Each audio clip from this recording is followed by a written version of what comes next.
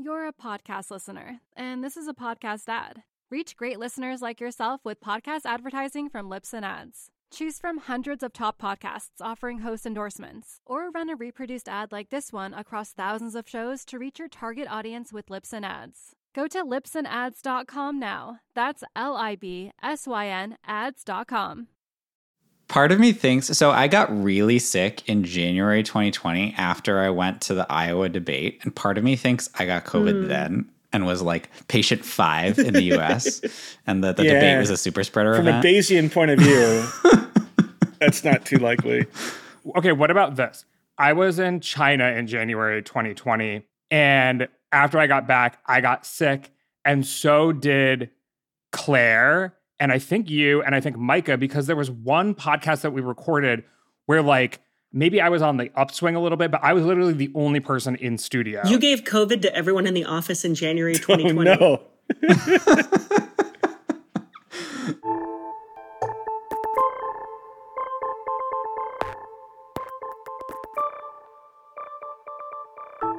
Hello and welcome to the 538 Politics Podcast. I'm Galen Druk. We are now 5 weeks away from Election Day, and the forecasts are still inversions of each other. Republicans have a 68% chance of winning the House, and Democrats have a 68% chance of keeping their majority in the Senate. As of the time of this recording, 62 deaths have been recorded as a result of Hurricane Ian, and that number is expected to rise. Natural disasters, particularly hurricanes, have a long history of shaping perceptions of politicians. So today, we're going to talk about what that means for Florida Governor Ron DeSantis and President Joe Biden a little over a month before Election Day. We're also going to look at how natural disasters can shape the public's perception of climate change. While individual weather events are hard to attribute to climate change, Americans and politicians who experience extreme weather close to home appear likelier to take human-caused climate change seriously. Later on, we'll turn our focus to Congress and answer a listener question that we didn't get to on last week's Model Talk. Biden's pitch to the American public is that there's a lot more he could do with 52 senators than 50 senators. Is that actually true? And lastly, the Senate seems poised to pass the Electoral Count Reform Act. How far will it go in preventing any future attempts to overturn an election? Here with me to discuss it all is Editor-in-Chief Nate Silver. Hey, Nate. Hey, everybody. Also here with us is senior science writer Maggie Kurth. Hey, Maggie. Hello. And our senior elections analyst, Nathaniel Rakich. Hey, Nathaniel. Hey, Galen. Also, a regular reminder that we have a live show coming up in Washington, D.C. on October 25th. It's just 3 weeks away, so get your tickets. There's a link in the show notes. As usual, a little birdie told me that there will be some special guests. I'm not sure, but maybe one of them might be Nathaniel. Has anyone heard something similar? I haven't heard. Well, folks will just have to get tickets and find out. Let's begin with Hurricane Ian. We don't yet know the full cost in human life and damage of the storm. And of course, that's the primary story here. The preparations and response are also, though, a political story. And the dynamics here are particularly notable given that DeSantis has been at odds with Biden on things like COVID, immigration, education, and LGBTQ issues in high-profile ways. It's also high stakes given that the midterms are close at hand, and DeSantis appears to have presidential ambitions himself. So to start things off, what has the recovery looked like so far in terms of the state and federal government working together, Nathaniel? So far, I would say that, everybody's kind of playing their part. DeSantis has kind of put aside some of his, normal sharp-edged rhetoric, and he said that, the Biden administration was doing a good job, or quick action, I think was the exact quote. So, they are, working together and doing the usual things that governments do to dig out from hurricanes. But of course, this is going to take a while, and it can often be in the kind of lengthier recovery process that it becomes clear that maybe things aren't going as well. Not to say that that'll happen in this case. Hopefully it won't.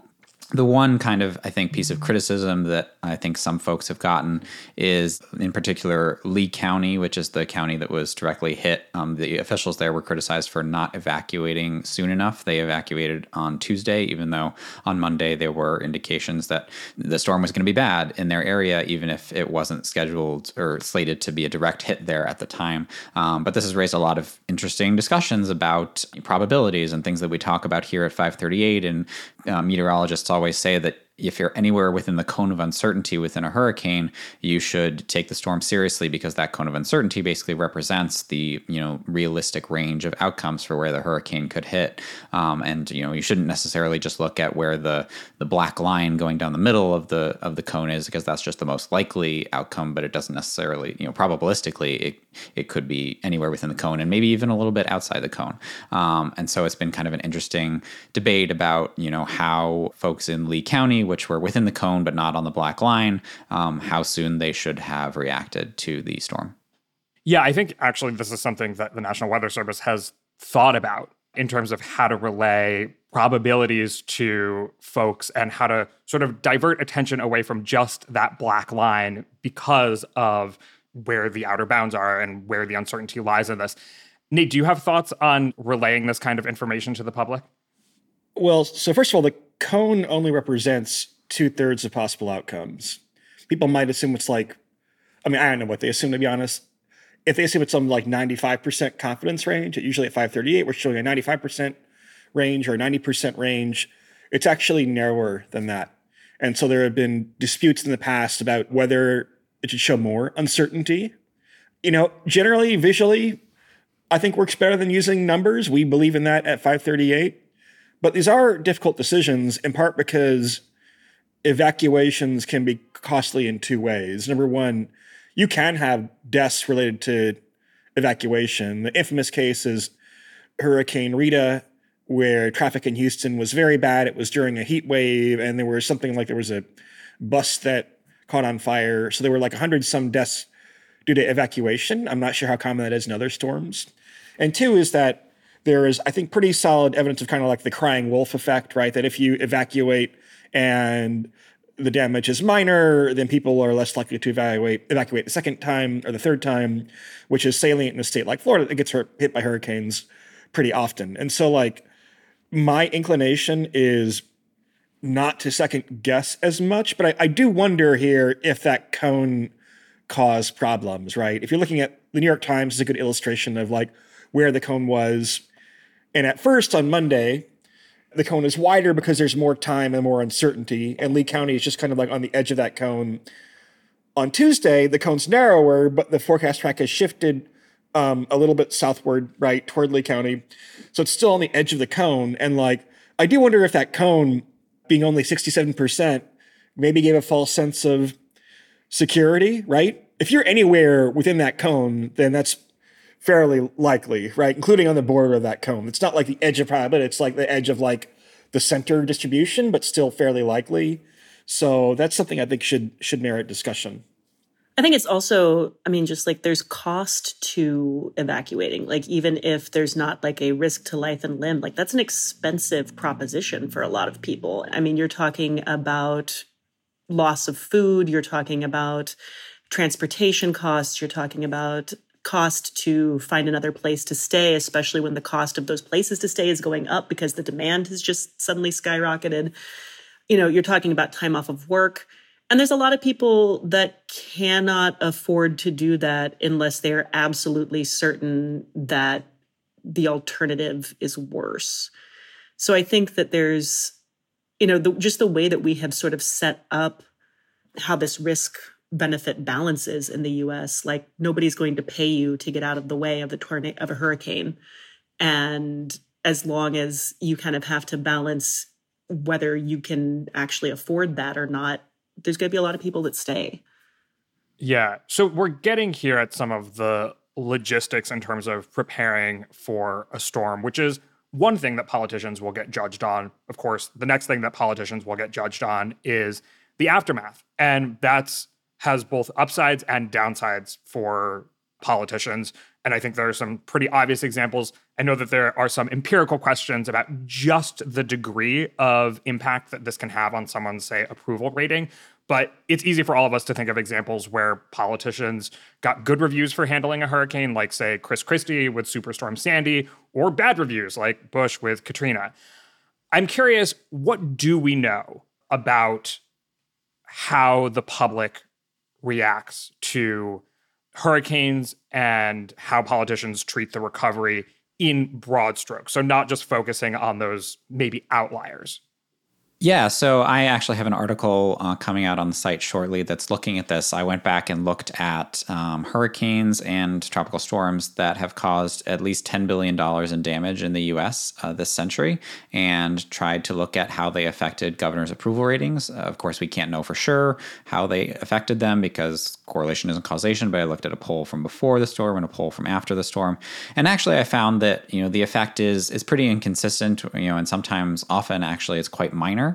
On average, the governor's approval rating went up by about 4 percentage points. So maybe they got a bit of a bump, but, really it's not something significant, not something you would consider like a major change in their political fortunes. And as you kind of alluded to, Galen, there are kind of lots of exceptions on either side. There are some governors who get like a big boost, kind of a, almost like a rally around the flag effect. And then there are some governors who are panned for their response and get a, negative boost, which I suppose is called there's a word for that, but it's escaping me at the time.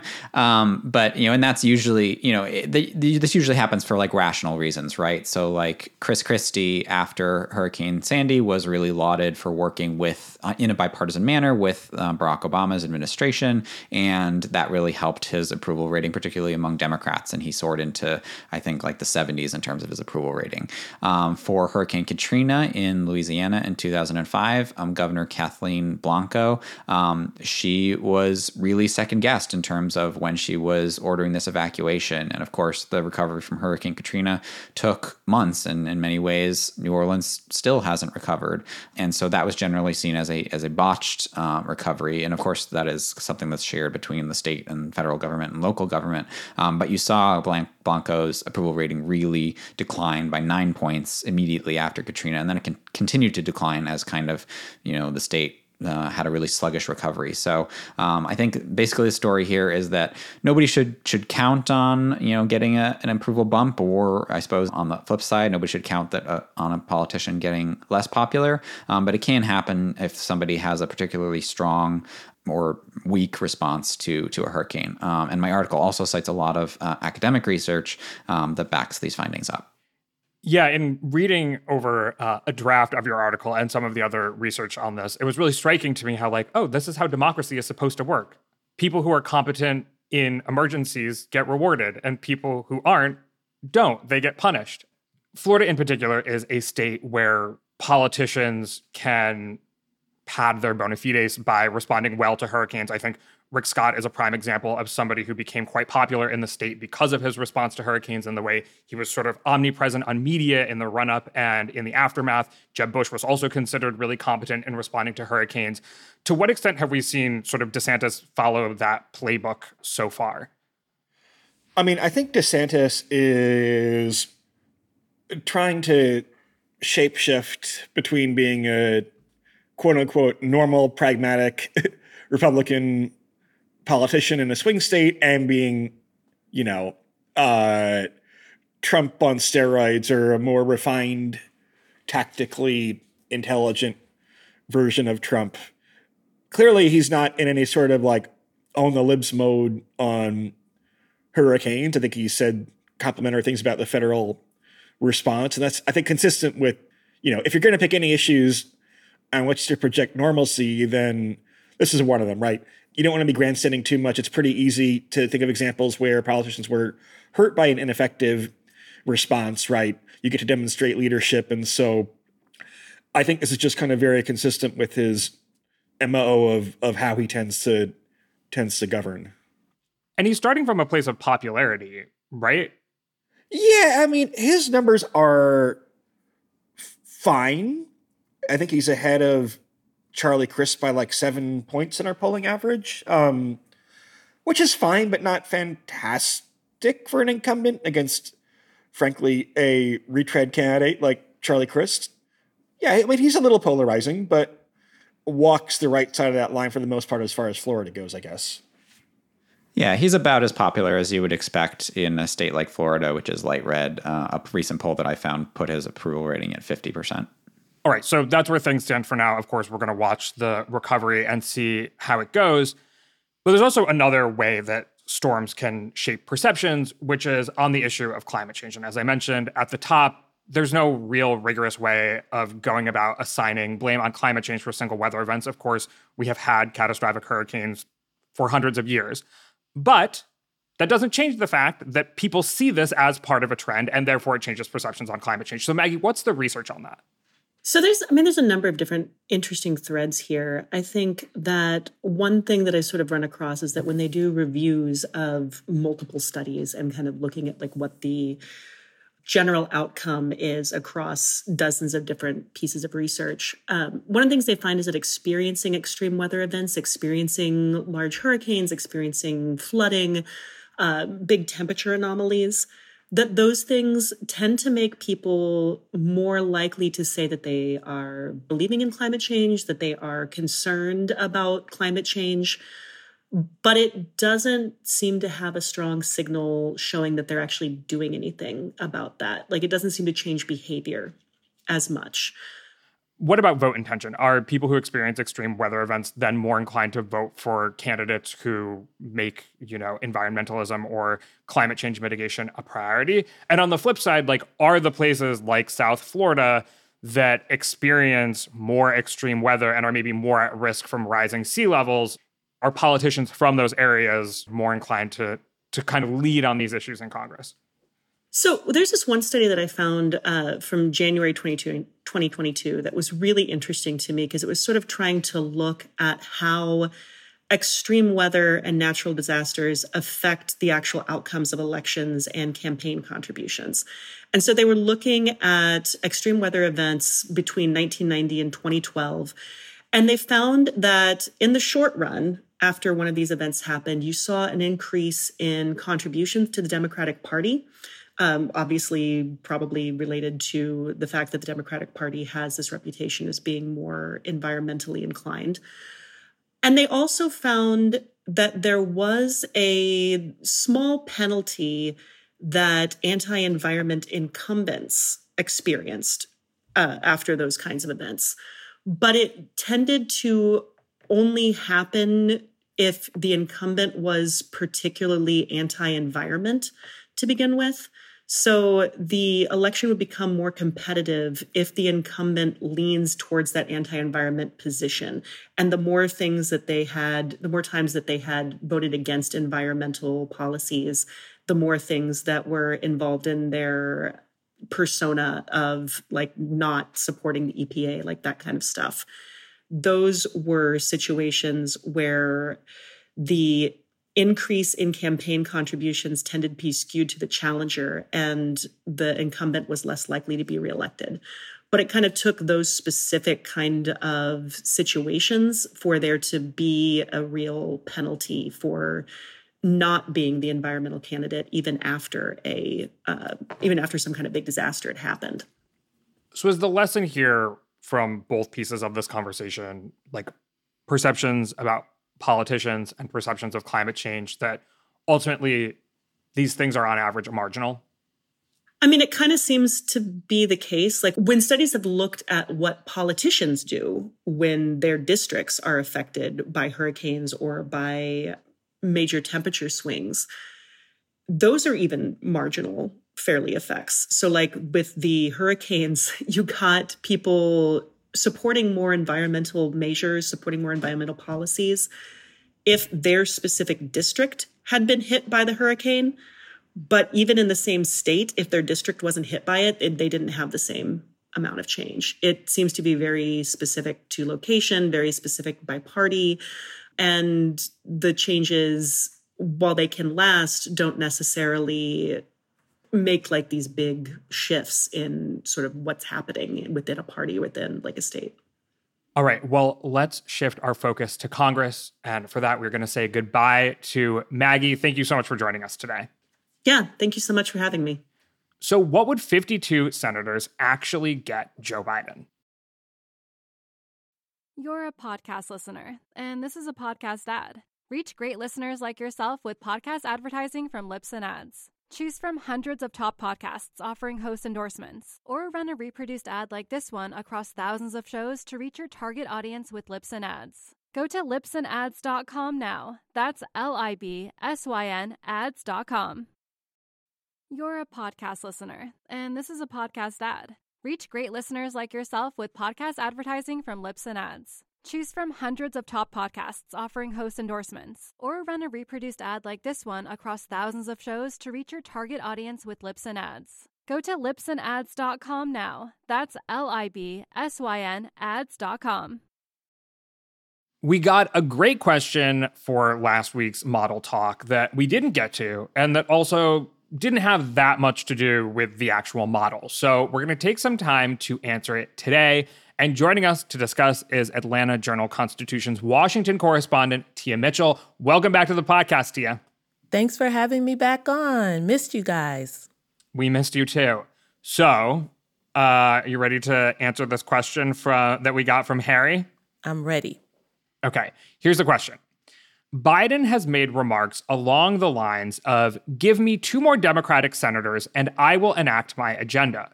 Would the 2 Democrats most likely to win a new seat be likely to side with Biden, or would they be more in the mold of Sinema and Manchin? That's the question. According to the forecast, there is about a 37% chance that Democrats win 52 or more seats in the Senate this fall.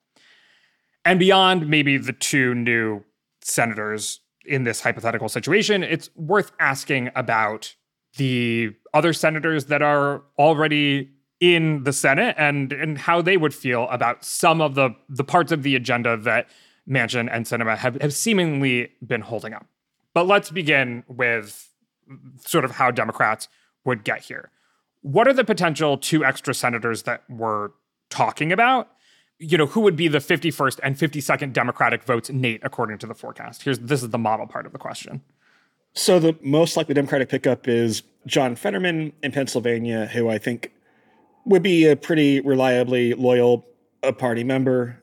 After that, we're talking about Mandela Barnes in Wisconsin, who I think would also be fairly progressive. Perhaps Tim Ryan in Ohio, who a little bit more ambiguous. He's been a pretty reliable Biden voter. He at times has tried to brand himself as more of a centrist. Probably if you get elected, then in the first couple of years, you tend to be pretty loyal to the party and more willing to take risks. Then you kind of get to re-election. It becomes more of a wild card. But I think it's probably right that if Democrats gain these seats, then those are probably people that add to the reliable Biden caucus. Yeah, and in fact, the 4 Democratic candidates in those most likely Democratic pickup opportunities, so that's Pennsylvania, John Fetterman, Tim Ryan in Ohio, Mandela Barnes in Wisconsin, and Sherry Beasley in North Carolina, have all come out in favor of eliminating the filibuster. So it seems likely that, in the event of 52 or 54 seats, the filibuster would be gone, pending what other senators feel. And to be clear, if Democrats are getting 52 seats in the Senate, have they kept control of the House, statistically speaking? Because obviously this is an irrelevant question if they get 52 seats in the Senate but lose the House.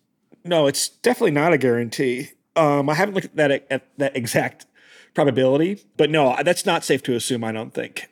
The reason being, I forgot to mention Beasley, the candidate in North Carolina. But all of these, all 4 of those most likely Democrats, I think, would be toward the party median, if not a little left, and would be reliable parts of the Biden majority. But no, because the thing is, you have all these races there, like within a point or two, right? If Democrats just happen to get over the finish line in Pennsylvania and North Carolina, say, right, and happen to hold on narrowly in Nevada and Arizona, Georgia, that could happen with a mediocre environment for Democrats, where they're just going to get lucky in the close races, right? So it's not a foregone conclusion that they would have the House. I think it's likely, but not safe for certain. Tia, you spent a lot of time in the halls of Congress talking to politicians about where they stand on Biden's agenda and so on. I'm curious, so it seems like the two potential extra senators that Nate mentioned would be maybe more likely to sort of follow Biden's lead, maybe even want to do away with the filibuster. But maybe more importantly, what about the senators who are already there? I think there's been some sense that Manchin and Sinema have provided cover for other moderate Democrats, and like they have done a lot of the speaking out so they don't have to. Is 52 the magic number for sort of getting everyone on board because it's only been Sinema and Manchin who are opposed? Yeah, I think you're right on both points. Yes, Manchin and Sinema, because they've been willing to put themselves out there as opposed to getting rid of the filibuster or creating new carve-outs, that has allowed maybe those who are ambivalent or tending to agree that they want to keep the filibuster intact, that allows them to not have to speak up. Because, you know, with Manchin and Sinema opposed, nothing can get done. Yeah, Manchin and filibuster. Sinema. But yeah, with Manchin and Sinema willing to say, I'm not willing to do it, then that allows other people to just remain silent, knowing it's not going to get done. And I do think they may not be as far resolute as Manchin and Sinema, but they could have reservations. You know, even President Biden had reservations about changing the filibuster. Now, he's come around on it, particularly with certain issues like abortion or voting rights, partially because, you know, folks on the left were pushing Congress to do things. But I definitely don't think, even if they got to 52, again, you've got to get 50 votes in the Senate. And so you can only afford to lose two. Manchin and Sinema, you're assuming, would be the two they lose. But then it just takes one more person to say, I don't know about this. And the other point I want to say is that's because they worry what happens if they lose control of the Senate. Now, we can talk more about whether that's a good or a bad gambit, but they're thinking if we get rid of the filibuster, we screw ourselves if Republicans retake control. And who are those other senators potentially? Who are we talking about when we talk about people who Sinema and Manchin might be providing cover for? The person I think of immediately is Senator Tester. He comes from a conservative state. And again, he hasn't necessarily been out there like Manchin and Sinema, but I wonder, could he become that vocal person if it becomes, again, part of the conversation? Tia, isn't it true, though, that all 48 Democratic senators, other than Manchin and Sinema, voted to change the filibuster rules when the voting rights bill came up for a vote in January? Do you think that they would retreat from that? Do you think it was just like some of them supported like just a one-time exception for the rule? Even if they did vote for the carve-out at that point, they voted knowing it was going to be symbolic because they didn't have the votes to do it. So I still wouldn't, and again, I'm not saying Tester would go against reforming the filibuster. I'm saying he's somebody, again, a Democrat from a conservative state who may have reservations about it. Those are the kind of things I think about. Yeah, Tester has been, he's a talented politician, and in some ways is kind of the Democrat that progressives might want, right? He is usually a pretty reliable vote, more so than Joe Manchin. He has lived a little bit of a blessed life electorally, where first elected in 2006, very good Democratic year, reelected in 2012, which was a year where Mitt Romney was not that appealing a candidate to white working class voters, reelected in 2018, another very good Democratic year, and now 2024 is likely to be a pretty challenging test. And so he might be in the category of someone who might have some reservations. There's also like old institutionalists, right? You know, Dianne Feinstein is someone who at times has been reluctant to get on board with the more progressive parts of the agenda, also seen as being maybe a little senile at her age, frankly. I think we're allowed to say that. So you're allowed to say whatever you want, 52, free speech. But also if you have exactly 52, and there are scenarios where they have 53, right, or 54, right? If you have exactly 52, when two of them are not going to get on board with the more progressive portions of the agenda, then any circumstance where some senator is absent, any circumstance where someone dies or retires or has a scandal and has to be replaced, right? It leaves you on fairly thin ice. Yeah, to your point, though, Nate, from the beginning, right? In a world in which this would be useful, Democrats also have to have the House. And I think at that point, you're looking at an environment that like was pretty good for Democrats, and it's not just a fluke type of thing. So I do wonder if Democrats have the House, do they also have actually 54 seats in the Senate? Because in our forecast, there's not much differentiation between Mandela Barnes, Tim Ryan, and Sherry Beasley. And so you would think that maybe in an environment where they win the House, all three of those could very well win because it's a systematically good year for Democrats. Yeah, maybe that's actually a better way to frame the question, which is if Democrats keep the House, how many senators have they won? I mean, I'll admit that I have my trouble wrapping my head around 54, right? I mean, what's our model it's say? Unlikely, it's like for sure. An 11% chance. I'm not sure I bet on that 11% chance of 54 or more happening. But there is something important here for the context about like what if this happens is like if Democrats actually gain 2 seats in the Senate and keep the House, then they're going to feel pretty jubilant and triumphant, right? Because that is unusual for a midterm. You can debate whether the fact that it's so unusual means that we should discount our forecast or whatever, right? But like that would be a big deal. And Democrats would feel, I think, very emboldened to be bolder relative to, like, if this weren't such a surprise relative to historical norms. Okay, so Tia, let's talk about what we're actually talking about here. What are the parts of the Biden agenda that Democrats have not been able to get through with the 50-50 split in the Senate?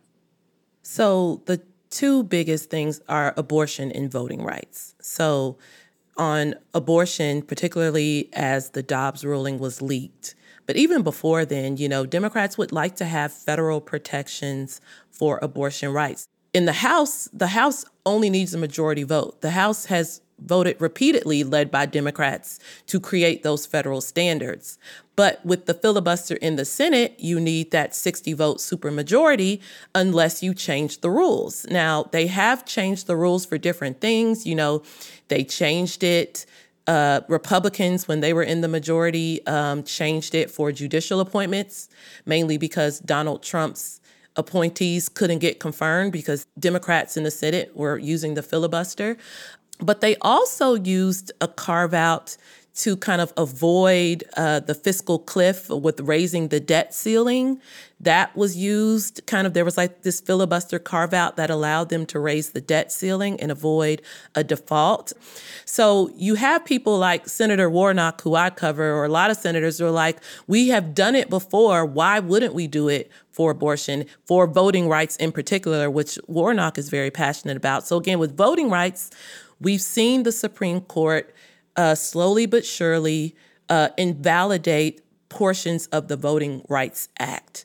And that was passed in the 1960s, and it was all about creating federal protections for the right to vote, particularly in southern states where in the Jim Crow era, the states were enacting laws that made it harder for Black people to vote, if not outright illegal in some ways. So the Supreme Court has said that without new voting standards passed by Congress, we can't allow states to be held to standards that are, 50, 60 years old. That's not fair. You need to update your voting standards. And until recently, the Voting Rights Act was being reauthorized, but in this highly partisan climate we have now in Congress, Republicans have blocked the changes to the Voting Rights Act. There has not really been negotiations on it. And so now Democrats are saying, let's just do what we think is right. Of course, there was extra energy around that after the 2020 election, not only with protecting the right to vote and not allowing suppression, but also protecting poll workers. Also with the coronavirus pandemic, there were a lot of voting changes that proved effective in turnout that Democrats would like to enshrine. And many Republicans have been hesitant to that, partially because they think it benefited Democrats. So Democrats in Congress would like to create these federal standards and these federal protections. But again, Republicans have used the filibuster to block that. So I think those are maybe the two biggest issues. There's also immigration reform. There is social spending that Biden wanted to get through, like extending the child tax credit that didn't happen. So pretty expensive social programs. Are we thinking here that with 52 Democratic senators, or maybe 53 or whatever, and of course this is highly hypothetical, they could very well lose the chamber, Democrats are going to be like blowing up the filibuster and passing immigration reform, expensive social programs, federal laws for abortion rights, and voting rights laws?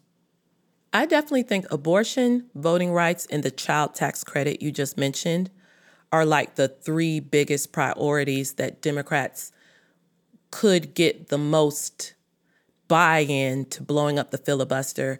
I think if I were to name a fourth, you might get immigration in there, but immigration becomes so much more partisan and political for all the reasons that, you can think of. And so I think progressives would want to get immigration reform in there too, or at least protection for the dreamers, things like that. But it still is so much more fraught politically. And that's where you start losing Democrats who would say, hey, wait a minute now. I don't think this type of legislation should be something that we blow up the filibuster for. They might be okay with the legislation, but put it through our rules as they exist, they would say. Yeah, immigration is where John Tester takes his stand, I think, right? I mean, there are different buckets here. One bucket is issues that could probably be done through reconciliation anyway, at least arguably, but it just helps to have 52 instead of 50 because you don't need to rely on Sinema or Manchin.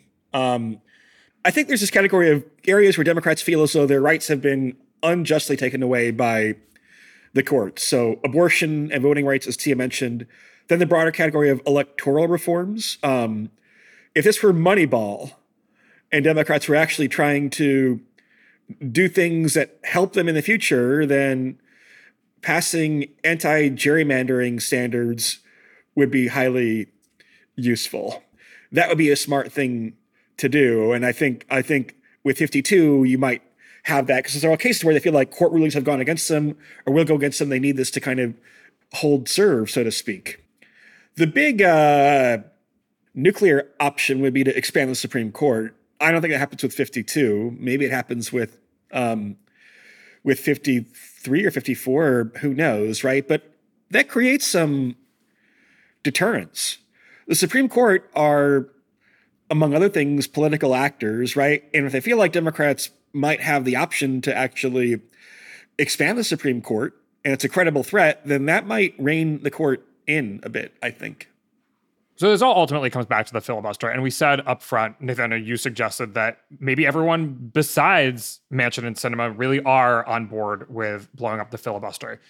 If this became a real possibility and people are voting to determine the future of the filibuster, knowing that Sinema and Manchin themselves cannot stop it, is ending the filibuster, I mean, right, because, okay, you make a carve out for abortion or voting rights and you're ending the filibuster because then when Republicans have control of the Senate, they will say, well, I mean, we want to make legislation that's not about voting rights or abortion. And maybe they want to make legislation including on voting rights and abortion, but other things too, say immigration.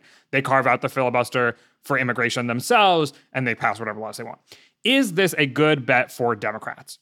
Because this is all what it's going to come back to. In this moment where Tester plus the extra two, say it's John Fetterman and Mandela Barnes, is this in their interest to end it? Democrats long term. I think this goes back to this question that Democrats have been grappling with, which is like, how do they combat Republicans who have been willing to do things in recent years that violate the kind of traditions and the gentleman's agreement, so to speak, as to like how the parties interact with each other. So, back in the day, it was the rules are the rules. And even if we don't agree with each other, we're going to play by these unwritten or written rules of like decorum or whatever, or like, again, these gentlemanly kind of agreements with each other, for lack of a better term.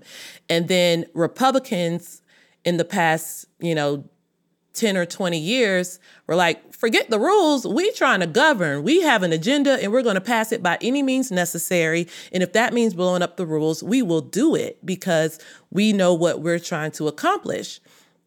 And I feel like Democrats have, that whole, if they go low, we go high, and Democrats, you have a constituency of Democrats who are like, quit trying to play nice, just play it their game. They blew up the filibuster, you blow up the filibuster worse. But for whatever reason, I feel like Democrats have been hesitant to kind of play the same game, and we're seeing them come around to that. But Democrats are late to that party of like, we pass our agenda by any means necessary. And so I think that's the question that Democrats are now faced with. Is it more important to kind of play in the box, and that box includes written and unwritten rules, or is it more important to pass the agenda that your base is asking of you? And so far, Democrats have said our agenda is really, really important, but we want to play by these rules. Again, they're talking about, because we're in the majority and we're going to play by the rules because we might be in the minority and then we lose the rules. But again, Republicans don't have that tactic. Republicans said, while we're in the majority, we're going to pass our agenda and we'll worry about the effect of it when we're not in the majority anymore. Yeah, and I think a related concept is like Democrats need to decide if it's more important for them to play offense or to play defense. I think if they decide they want to play defense, right, I think for the foreseeable future, because of the Senate's bias toward rural states, which have become more Republican, I think you can expect Republicans to control the Senate more often than Democrats to control the Senate. And so if Democrats want to play defense, they can look at that and say, well, if we keep the filibuster in place, is assuming Republicans don't change it when they have control, but if we keep the filibuster in place, Republicans will be prevented from passing their agenda more often than we'll be prevented from passing our agenda.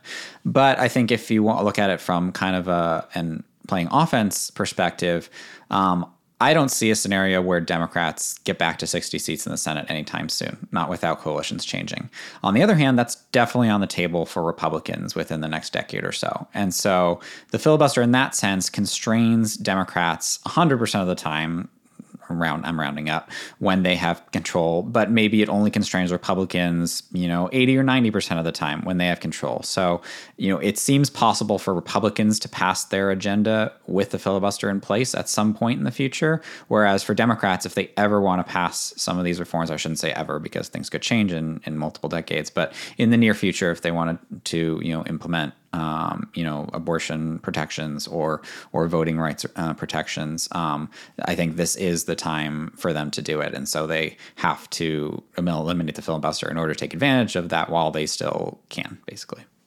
There's, at the very least, no guarantee that Republicans would respect the filibuster. But the filibuster is kind of hanging by a thread. And again, I'm going to repeat a point from earlier. If Democrats actually pull this off, they gain 2 seats in the Senate and hold the House, right? They're going to be like, this is our mandate from the public to go do all this stuff, and we may never get another chance, right? I think they're going to see it as like a bonanza, and they won't be held back by, well, I don't know. I mean, I guess Biden is the constraint because Biden is possibly running for re-election and is kind of running on this agenda of moderation. So I think the stuff that gets more into defending rights, quote unquote, is stuff that could happen, whereas like immigration reform is not in that category. It probably wouldn't happen as much, but yeah.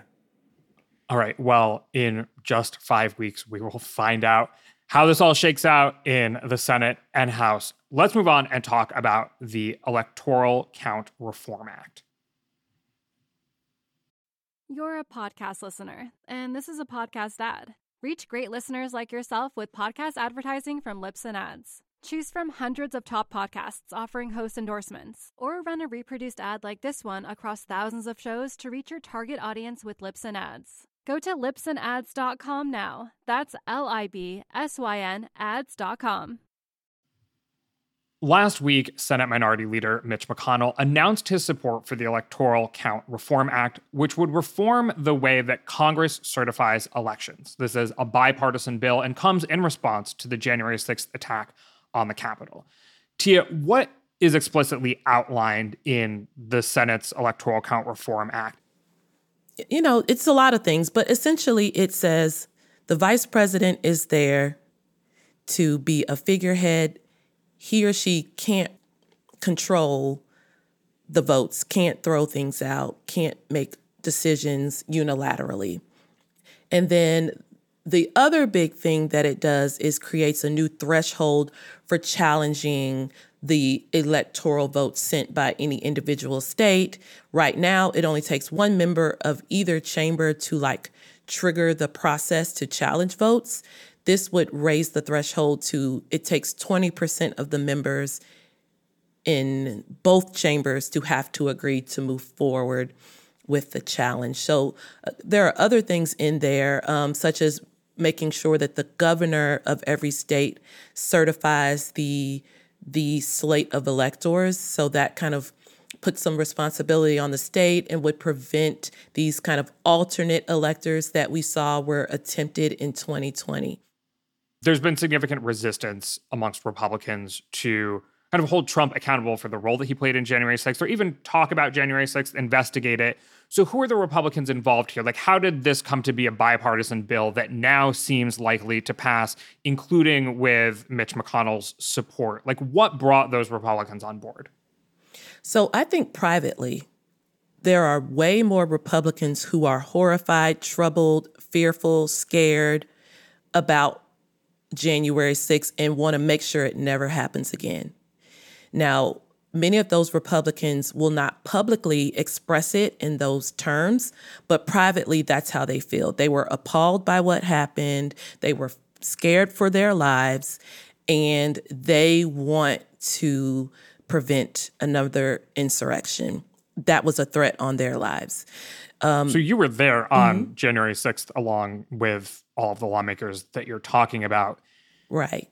Have you seen an evolution in the way that lawmakers have talked about this or talked to you about it? Do they continue to say, this was really messed up, we need to make sure this never happens again? Has there been a softening? How are Republican lawmakers talking to you about these issues today?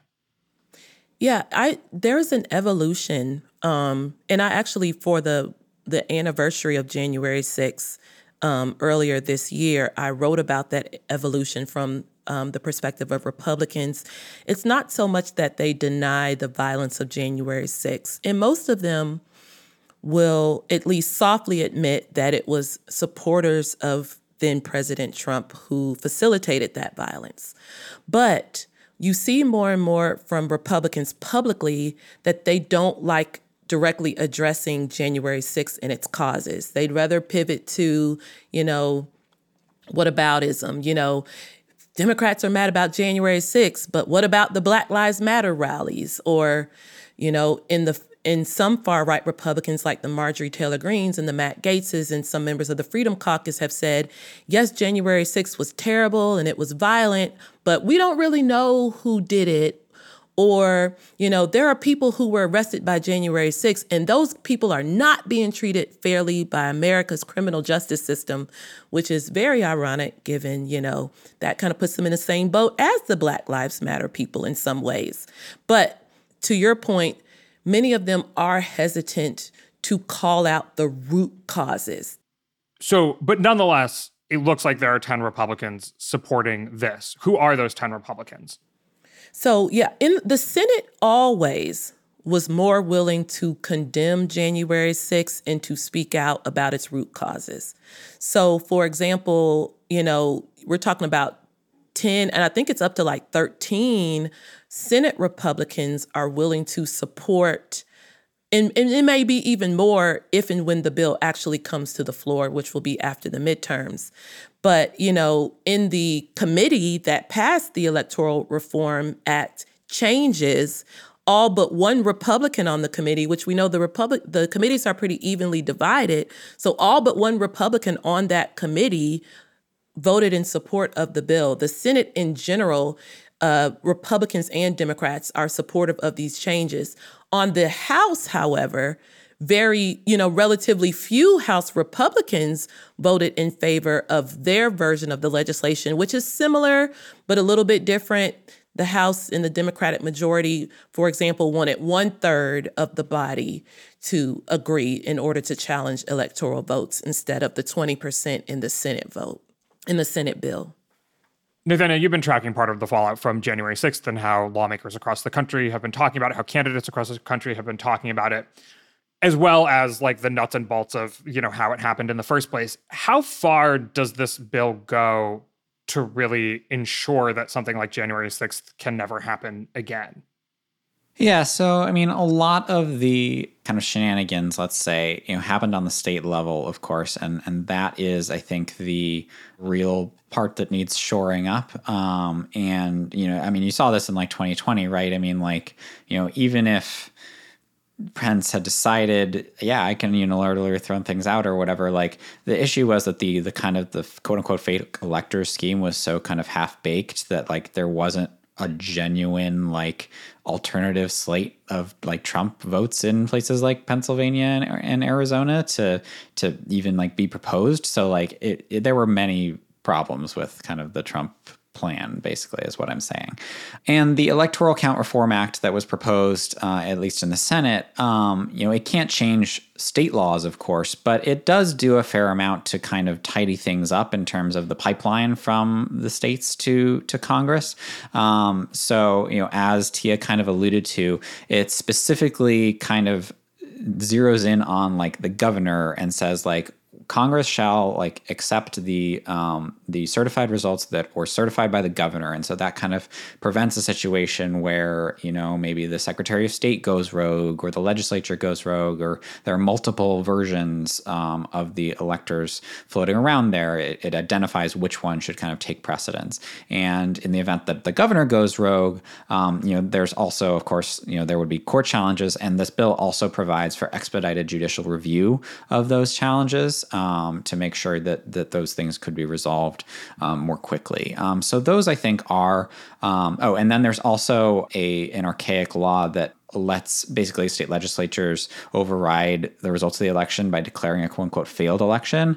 And this Senate proposal would eliminate that. So a lot of those kind of the most obvious loopholes, if you want to call them that, are closed by this Reform Act. But kind of that said, I've seen a few scholars who, were kind of hopeful about this bill, but also kind of cautioned against, we're always fighting the last war. And, if you close these loopholes, which is not that we shouldn't close those loopholes, but if you close those loopholes, then people will find other ways to do it. So, I don't think that anybody should be under the illusion that passing this act, ties everything, ends all the problems with American democracy. But it does seem to, in addition to the kind of congressional thresholds, increasing the thresholds for objecting and stuff like that, it seems to address the more, it comes at the problem a little bit earlier in the pipeline as well, which I think was the really weak point in the pipe in order to finish the terrible metaphor. Yeah, I think the judicial review part of this is actually maybe the most important part of the bill, because it's not about one particular loophole or contingency, but about the fact that it establishes that basically if there's a fight, that the courts get to decide. And the courts, by and large, were not willing to play ball with the GOP's electoral shenanigans in 2020. We can get into theories about why I think Democrats don't tend to understand the court and its incentives very well, and why it's very conservative on some things and maybe not as much on other things. But, so there's that. And there's also the signal that it sends that GOP leadership is not willing to play ball with too much extracurricular activity. So I think this is like with that judicial review provision, I think this is a bill that has more teeth than like the original version, which I don't think had that clearly as much. It certainly wasn't reported. Yeah, I exactly. The original version was very kind of Band-Aidy. Yeah. I was going to say, I still struggle with the fact that so much of our American democracy is built around the fences that are put up can be breached easily. You know, like you have to agree to follow the rules. And so we create these rules, and democracy is set up that once the rules are created, people agree to follow them. And our democracy has proven to be very flimsy with just a few bad actors, you know what I mean, who just decided, okay, these are the rules, so what, you know?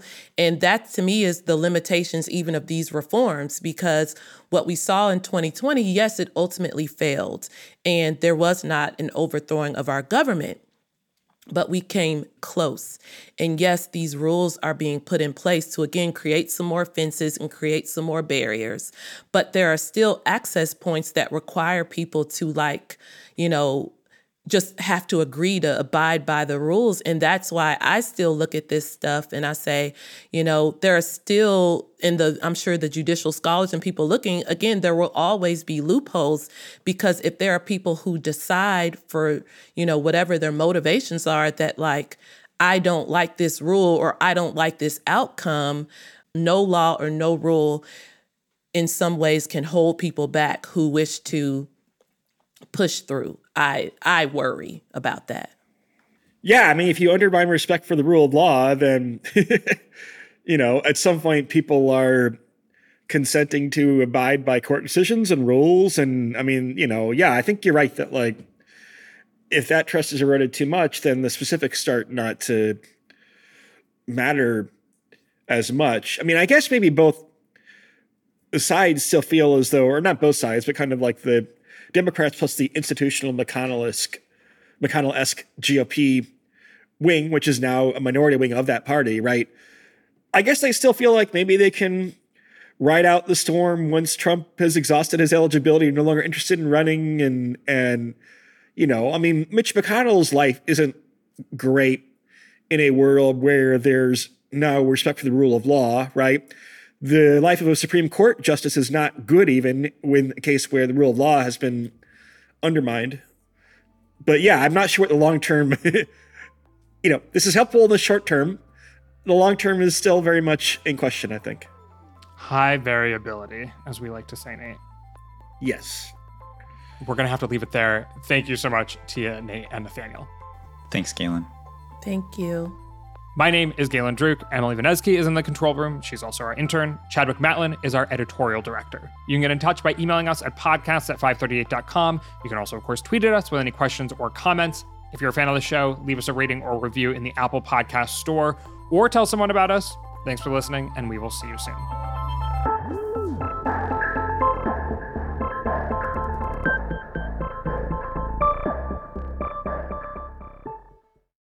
Hey, I'm Andy Mitchell, a New York Times bestselling author. And I'm Sabrina Kohlberg, a morning television producer. We're moms of toddlers and best friends of 20 years. And we both love to talk about being parents, yes, but also pop culture. So we're combining our two interests by talking to celebrities, writers, and fellow scholars of TV and movies. Cinema, really. About what we all can learn from the fictional moms we love to watch. From ABC Audio and Good Morning America, Pop Culture Moms is out now wherever you listen to podcasts.